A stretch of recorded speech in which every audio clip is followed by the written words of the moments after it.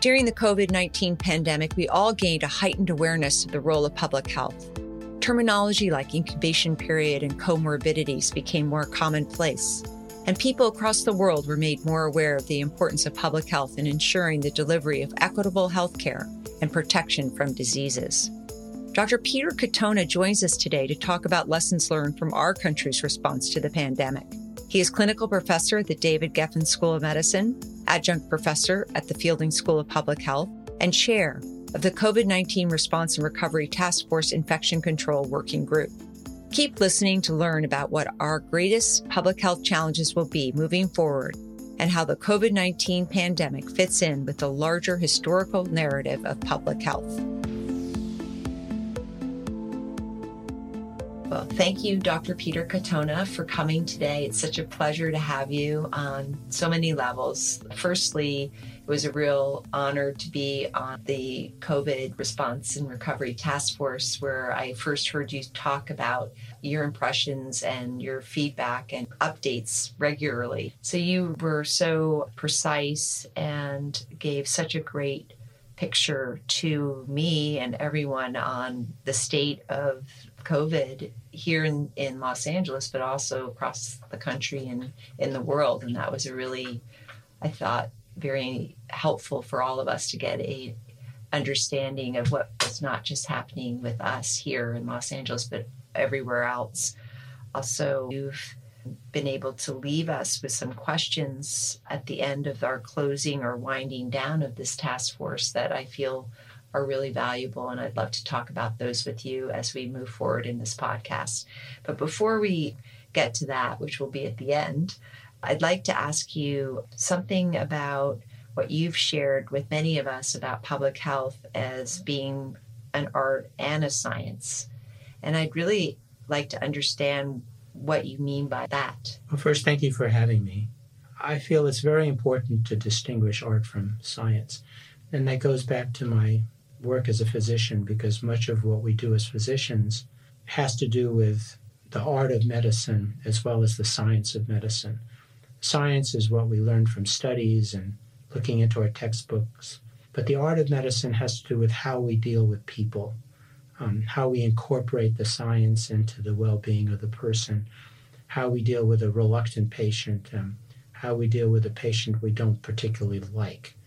We have to deal with all patients, and sometimes the art of it is something that we don't really get trained in like we do training in the science of medicine. And so if you were to apply that to public health, what does that mean? Well, I think it means exactly the same thing. Public health is a science, but there's a tremendous amount of art to it. Studies in public health are done, a very small subset of those are good studies that we really can rely on consistently.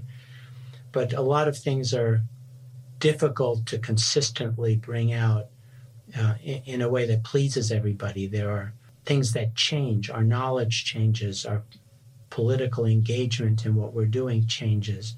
The economics of what we can do and get away with or not get away with enters into it. So it becomes more and more problematic to convince people that public health knows what it's doing rather than constantly changing its mind, being wishy-washy about masks or distancing or the value of vaccines. And so that to me is how I look at both medicine and public health in terms of art and science. Mm-hmm.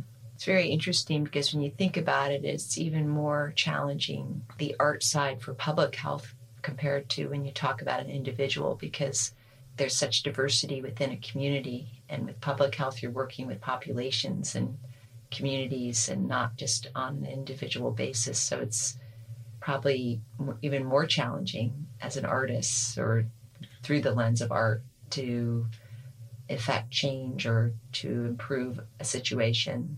That's very true. I mean, I look at medicine dealing one-on-one with a patient and their medical concerns, and public health deals with the masses. What do you do to vaccinate 10,000 people, or what do you do to clean up water supplies or sanitation? It deals with masses of people. And so the individual sometimes gets lost in that, and sometimes you do something for the masses at the expense of an individual, and how do you rectify that? So it becomes rather complicated. Mm-hmm.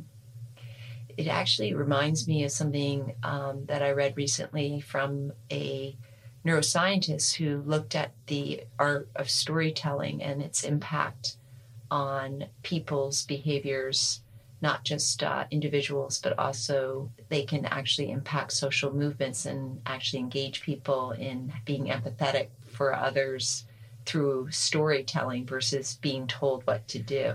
I would strongly agree with that. And when I speak, I like to do things in terms of storytelling as much as I can, because I think it has a greater impact than reciting a series of studies or looking at guidelines from public health committees. So I think that's very true, and people underutilize storytelling to make a point. Well, actually, that's one of the things that struck me when you presented to the task force on a regular basis. You engaged people with a story or a concept that really drew you into something. You definitely utilize it in an effective way. Thank you. Thank you. So getting to what we're sort of probably all wondering about is, from a public health perspective, what will be our greatest challenges as we rebuild and recover from the COVID-19 pandemic? Again, very complicated and many, many factors here. You can't discount the economics. Public health has been a very, very impoverished entity compared to healthcare. We spend 18-19% of our GDP on healthcare. We spend a pittance of that on public health. We have thousands of public health departments around the country. Many of them are starving for funding. So the economics is I think, the first thing that I would talk about. And an outbreak generally gets worse and worse and worse there, but then it starts to kind of get better and better. And that's what's happening here now, at least to some degree. But at the same time, it's not affecting every population the same. The impoverished lower end of the spectrum have not done particularly well, but the people at other ends have done very well. And so the economics is the first thing that I would think is a great challenge to public health. Political discord has been immensely important. It's hard to get things done when you don't have uniformity of opinion by political entities in our country, and really hard for them to get to a point of agreeing on something. So I think that's a huge challenge. I've given a number of talks on propagation of misinformation. This can be done intentionally, it can be done unintentionally, it can be done inadvertently, but we have a whole large amount of information that is just wrong, that gets disseminated, and there's always a buyer for information, whether it's right or wrong. And that to me is a huge, huge problem that I don't see a solution to coming anytime soon. Social media is partly to blame because the business model of social media basically says, let's drive people to look at us, but we have to give them an extreme view for them to keep coming back. So we kind of take a moderate view and we make it more and more extreme on both directions because of the business model and the algorithms that are generated by entities like Facebook and Twitter. So that to me is a huge issue. I think it's sometimes lost in the shuffle when you talk about acting quickly. To understand how to fight an outbreak, you have to act quickly, because if you don't act quickly, cases get ahead of you. In LA County, for example, there was a time we had maybe 17,000 new cases a day. You cannot get a handle on 17,000 new cases a day in a population of 10 million people. So that's a problem. We've come down to about 150 at its lowest point recently. That you can handle. You can do contact tracing. You can handle it. And as long as you can keep things in a way that you get to them quickly, you can beat it. But if you let it get out of hand, then you're back to square one, and then you got to start all over again and hope the thing kind of works its way out on its own because you haven't done what you need to do to get rid of it. And we've done that over and over again. Our testing capability for COVID was way too late in getting started for all kinds of reasons, which merits an entire discussion on itself. We were way behind at looking at viral loads amongst testing. We were way behind at sequencing of testing. And just to sort of understand the importance of sequencing, Dr. Carrie Byington, I heard her speak, and she said those unvaccinated who are getting COVID, even if they aren't symptomatic, are a factory for variants. Their bodies can be a factory. Yes. And that's why it's important to do this sequencing, right? Because you might pick up something. The sequencing tells you where you are and where you're headed, so you can fight it off before it gets there. So it's very important to do testing. It's very important to do sequencing. The sequencing will tell you where you stand. Do we have a lot of the Delta variant, or do we not have a lot of Delta variant in our particular geographic area? That's why sequencing is rather important. When they reformulate the vaccines in a year to kind of fight off all the variants better, you want to know what you're dealing with. And so that's why it's very important to sequence. Mm-hmm. So you've already listed some lessons learned that were from this pandemic, which, as I understand, one of them is really this being on top and ready to identify an outbreak and work towards containing it. That's a big epidemiologic approach in general, right? That's how correct. You maintain or reduce outbreaks. Yeah, that's correct. I mean, we've reached the point where there have been so many surprises with this outbreak that for us to assume things often gets us into more trouble than actually learning anything. So it's important in terms of lessons learned to understand that don't assume anything. You know, the old Donald Rumsfeld quote, which is way too often quoted, there are known knowns, known unknowns, and unknown unknowns. And it's those unknown unknowns that are most important at getting ahead of it. So that's the second lesson. Don't assume it. That's correct. You know, don't assume anything. We've talked about acting quickly. It's the analogy might be a fire where the embers kind of go away, and if you can get a hold of those embers before they start another fire, you can do some good. But if you don't, then you're way behind now in terms of a big fire instead of just controlling an ember. Well, that's another real public health problem in our state, that's for sure, is our fires. And that's a good analogy because a lot of people have experienced that across our state and now across the country, very much so. That leads me to wanting to sort of pick your brain about, there's an article in Lancet that was published many years ago now that like to describe public health and its interrelationship with how they've improved the health of populations over time and historically. And the first wave being the classic public health interventions of clean water, sewers, drainage. And then the second wave being responding and learning about how to combat infectious disease through antibiotics and vaccines, all the way through to the lifestyle-related issues that have caused illness that doctors work on one-on-one, and then the more population-based, which is the social determinants of health, and then finally a fifth wave, a culture of health. So I feel like right now we're almost having to get back to the basics of public health, which is combating this pandemic through the vaccination. That was really the turning point to controlling it across the globe, is certainly here in the United States. And I'd like to hear your perspective. Yeah, vaccination is certainly extremely important if there's a vaccine available in a timely way. But one shouldn't discount the other things that we need to do to kind of cut down the ability of an infected person to transmit it to an uninfected person. And that includes masking, which has gotten a lot of publicity, both positive and negative, over the last year. Keeping your distance from people, keeping yourself away from crowds. Less so the disinfection and the hand washing and the surface transmission. But all of those things have to be added on. You know, they've reevaluated some of these things from the 1918 Spanish flu outbreak, and they actually did find that some of those things really helped. We did not have vaccination 100 years ago for flu. And they found that those places that did it well had a lot less cases and a lot less deaths, for example, than those that didn't. Philadelphia, for example, probably did everything wrong at that time, and they had a very high fatality rate, infection rate.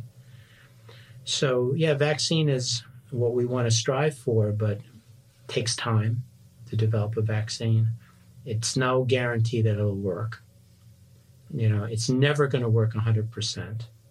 So you have to make do with what you can, but you also have to do these, what we call these NPIs, these non-pharmaceutical interventions, as well as vaccine.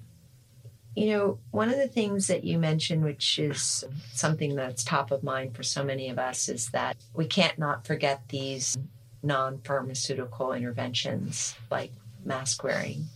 And I'd love to hear your opinion about how maybe you as just an individual are going to go forward related to mask wearing. And if you were to give advice to, I don't know, your sister or your child, what would you say in terms of mask wearing? Mask wearing is very complicated. We started off with fit-tested, domestically produced N95 masks, which physicians wore in contaminated rooms, which do better than anything else. But then you kind of go to surgical masks, KN95 masks, cloth masks, scarves, turtlenecks, pulling your T-shirt up over your nose and your mouth. And all of these things to some degree give you some protection. The problem is to quantify what that protection is. It's very difficult. Even doing cloth masks and whether they have 2 layers or 3 layers and what those layers are. Is there an electrostatic layer? All those things make it very complicated to understand how much good you're doing by putting that particular kind of mask on that you happen to have in your pocket. So I don't really know where we're going to go with this. I think it's going to generate more research in terms of what we do with it. I mean, just the fact that aerosol transmission is so complex. I mean, we have droplet transmission as well as aerosol transmission. The droplet transmission is more large particles. Masks are a lot better for those. The aerosol transmission of the small particles, masks aren't quite as good. And there's some debate about how those two things enter in and how much of a percent one gives an infection and how much of a percent the other gives an infection. So the final rule on masking has not been written yet. We know that it probably cut down on flu transmission this past fall. Although flu is so erratic and so unpredictable, it's hard to justify that and know that that really, really did happen. People in Asian countries wear masks a lot more than we do, but they do it for other reasons, not pandemic transmission prevention reasons. They do it because of smog and pollution and having a cold and not wanting to give it to somebody else. So it's going to depend also on how much disease is out there. Right. If there's not a whole lot of disease out there in your particular setting, locale, right, that's one thing. But if all of a sudden we've got 17,000 new cases a day right, in LA County, then it will you're change. going to be a lot more careful. And there'll be probably a different recommendation from the public health department. That's right. At that point. And I'm sure that also the equation is also related to vaccination rates as well. Vaccination rates are very important, but we've had a lot of trouble in incorporating those into rules. There's a huge debate about vaccine certificates and whether or not they are allowable under our system of government and whether they can be mandated or not.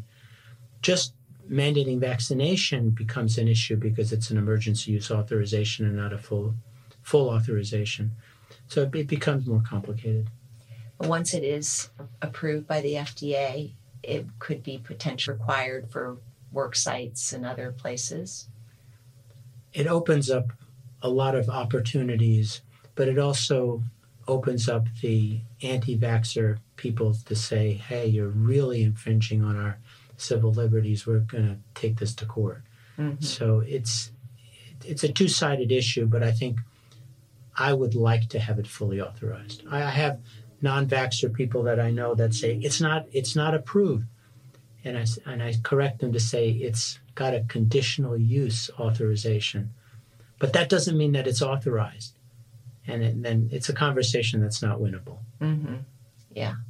Well, one thing that struck me in one of your early presentations was your definitive reflection on the fact that surfaces, they cause 3% transmission. I would say even much less than that. Less than 3%. I'd say it's more in the 1 in 10,000 cases category, if I could give you a number off the top of my head.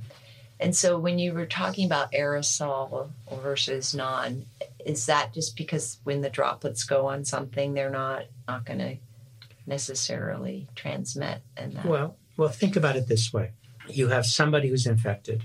They're infected in certain parts of their body and not in other parts of their body. Their hands may be infected. They may not be infected. They have to touch a surface. Okay. Time goes by. The virus decays over time. Somebody else touches that surface.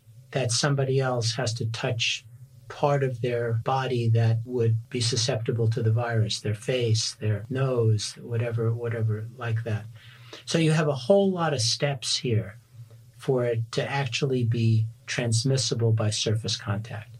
I just think if you look at it that way, plus the studies that have been done, you can see that there are fragments of virus, we think, that still remain on surfaces, because you can do PCR testing on surfaces and find whether or not there's virus there and how long it lasts on steel and brass and paper and whatever. That's all been looked at. But the problem is that, what does that mean? We don't have consistent technology to tell us live virus from dead fragment of virus, although there are new technologies coming out that will be able to tell us that. But right now it's not available.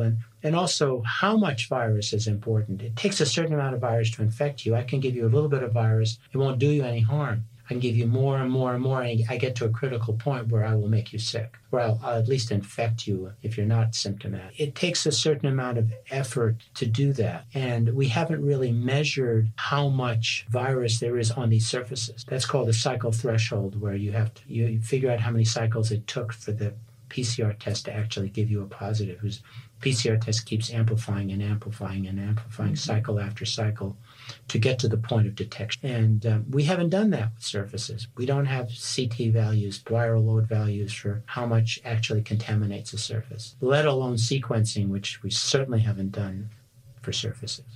That's really helpful to understand the rationale behind that number of less than 3%. That makes a lot of sense to me.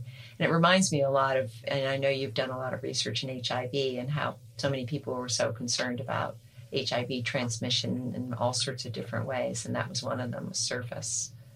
That's right. Yeah. You just suggested one step that's happening where people are actually innovating and researching more and more about this virus in terms of its potential transmissibility on surfaces. For the general audience listening, what would you say are your top priorities that we should be moving forward in terms of dealing with the current sort of recovery part of this pandemic, but also preparing for what we probably will be others? Well, I started off making that list for UCLA, but it does have application to public health in general and the country in general. And there are a number of things that I think are very important here. One is that we need to have an assessment of what we're doing, what we did, when we did it, and what was going on around us at that particular time with COVID, as well as the reaction to whatever was done or not done medically, economically, politically, at that specific time. So I mentioned, for example, that we were way behind in PCR testing. We were way behind in viral load measurements. We were way behind in sequencing. How that played out over time and what the ramifications of that were, to do kind of a retrospective assessment timeline of what we did right and what we did wrong, I think is important for every institution to do. My suggestion was for UCLA, but every health department needs to do that. Government at all levels needs to do that. So I think that's the first thing that I would say. In emergency preparedness, some call that a hot wash. Next, there are stockpiles. Now, there's this national stockpile called the National Strategic Stockpile that has been used and maintained over the years. The problem was that COVID completely stripped it.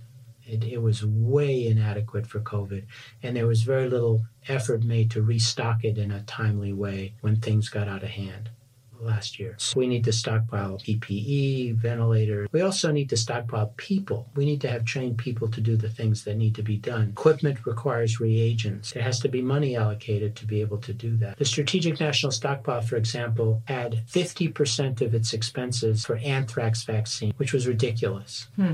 Absolutely ridiculous, by a company that eventually got into trouble with COVID afterwards because of its production facilities. So we have to think out of the box in terms of what are we going to need in the future that we really didn't do now. We completely messed up testing technology from the very start. Maybe we can do something to kind of get that ready to go faster when it's needed in the future. One of the things too in this, which is what you were talking about in terms of retrospective, is also thinking about how people received the information or how they accepted the guidance or information in terms of how we should prepare our population in the future, if you think about it. Well, there's different components to that. Obviously different sectors of the economy are going to be dealt with differently to get information to them. Rural communities, urban communities are different. Different socioeconomic classes of people are different. A clever way of using technology will help. Everybody pretty much has a cell phone. Mm-hmm. I did a project in Vietnam many years ago, and virtually everybody in Vietnam had a cell phone. Right. And my surveillance system there used people's cell phones to be able to get disease surveillance information. So people have cell phones. For example, there was a Google Apple initiative to kind of contact trace people. You registered with it, and then if you were positive, you could register that, and then anybody who was within 6 feet of you would all of a sudden get dinged if they registered. And those kinds of ideas are good, but there was such a backlash about that with privacy issues, and we have to get beyond that and understand that sometimes you got to give up a little bit of privacy to be able to get safety. Right. It's not a blanket, I'm not giving up any of my privacy, forget it, no way. As opposed to maybe giving up a little tiny bit of it, carefully controlled, to be able to get a huge amount of information to act quickly on an outbreak. Mm-hmm. Well, every time we buy something, our information is being shared, usually online. But that doesn't count. Yeah, exactly. I know some people have toyed or suggested that there should be some sort of public health education in the K through 12. What do you think of that?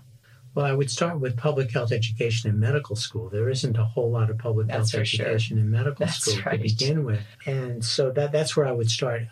You can't over-teach public health. So if you start in the K through 12, that's great. How much of it will sink through, I don't know. But my concern has been medical school, that we don't teach public health in medical school very much. That is low-hanging fruit, that's for sure. And, you look at who goes into public health and who goes into medicine. There's a lot more money to be made as a doctor than a public health official. Mm-hmm. And as Michael Lewis shows in his book, if you're a public health official in a county like Santa Barbara, you're going to be hated because you have all this authority to do things that nobody likes.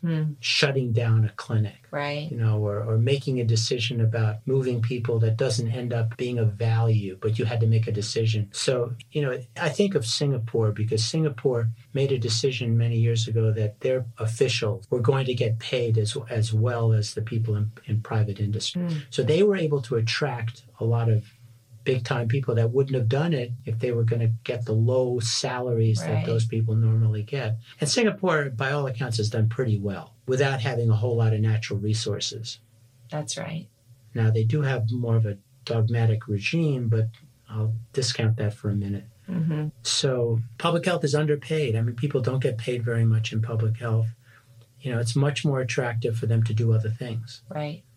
So I'd like to at least change that to some degree and make it more attractive. Yeah, well, that definitely would. I think you're right about that.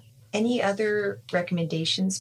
Well, we haven't talked about surveillance systems. To be able to get a early handle on an outbreak, you need to have a good surveillance system in place that tells you something is amiss and that you should do something about it. You may not know what it is that's amiss. You may not know what to do about it, but it gets you thinking. You're not going to go to a shelf and pick out, the plan for this is in this volume. you're going to start thinking that, maybe I need to mobilize certain resources. Maybe I need to call my old professor who I trust that maybe might be able to help me. You start to kind of think about things. So it's important to have early detection surveillance systems in place. And it's also important to amalgamate different surveillance systems. There's an agricultural surveillance system. There's a veterinary surveillance system. There's a human surveillance system. There's a satellite surveillance system. It's important to coordinate those, have them all talk to each other. It sounds really simple. I've been interested in this since the 1990s, and it just doesn't happen very easily. It's complicated to integrate surveillance systems. It requires a lot of programming skills, and it requires a lot of money to be able to do the things for these systems that they need to have done. So it's expensive. It's technologically very cumbersome. So I think that's important. And I've actually interested the National Academy of Sciences, which I'm a member of one of their committees, in doing that this is something that really needs to be done, and we haven't really approached it very well. And they're interested, which I'm very happy about. That is terrific to hear that, because when you think that the potential origin of this particular pandemic would have maybe been detected in the veterinarian surveillance system, but not necessarily the human surveillance system. Am I correct? Well, that gets us to the beginnings of COVID, and there's a lot of unknowns there. Right. So we do know that December 31st, first case was actually recognized internationally. The Chinese were aware of cases prior to that. What the Chinese did, right or wrong, to contain it early on is critical. And we don't know what that is because they're not giving us their information about what they did or what they didn't. And I'm talking about those months in October, November, December. 2019. Not in 2020 when all of a sudden all hell broke loose. Right. Because by that time, the cat was out of the box. Right. All across the globe, pretty much. I have so many more questions, but we're running out of time. So I thought I'd like to ask you one of my standard questions, which is what keeps you up at? Yeah, that's a question I've been asked before. And my first answer is the 1,000-year pandemic. This was the 100-year pandemic. What's the difference? More intense, more deadly, more rapidly transmissible, more ill-preparedness. I mean, look at smallpox. It killed 15, 20, 30% of the population at a time. Look at plague. In the Middle Ages, killed 50% of the population. We haven't gone anywhere near approaching those numbers yet with COVID. So we haven't even come near approaching the number for Spanish flu. Spanish flu had 675,000 Americans killed in a population about a third of what our current population is. We're about at that number, but we're 3 times as many people. Well, I think what you're saying, too, is I recently read that someone in an article said how lucky we were because it wasn't transmitted by vectors, like a mosquito, for instance. Well, that can work both ways, because if you can identify the vector, you have another possible methodology that might help you. Right. If it's a mosquito, maybe you can put in some kind of mosquito eradication program or have them breed with sterile partners or some such thing to be able to contain it. So having a vector doesn't necessarily cause you to be more concerned. It may actually help you. Well, actually, speaking of which, I don't know if you could comment, but I heard that the mRNA vaccine might actually help people who might get malaria or prevent them from getting malaria. Do you know much about that? Or Yes, I mean, malaria has been talked about, a malaria vaccine. The beauty of mRNA vaccines is once you have the genetic code of whatever you're trying to attack, you stick that code into a supercomputer and it will come out with a vaccine candidate. And it may be a cancer vaccine, it may be a malaria vaccine, it may be a coronavirus vaccine. This technology, which I have to put a plug in, was initially worked on by a Hungarian, is a phenomenal technology. I mean, the downside of it is so minimal, and it can be targeted to do exactly what you want to do, exactly what you want to attack. I mean, look at the fact that these mRNA vaccines have withstood variant alpha, beta, gamma, delta. They still work, so it's a marvelous tool that has huge, broad implications and is probably at the forefront of all the technological advances that are a great byproduct of this outbreak.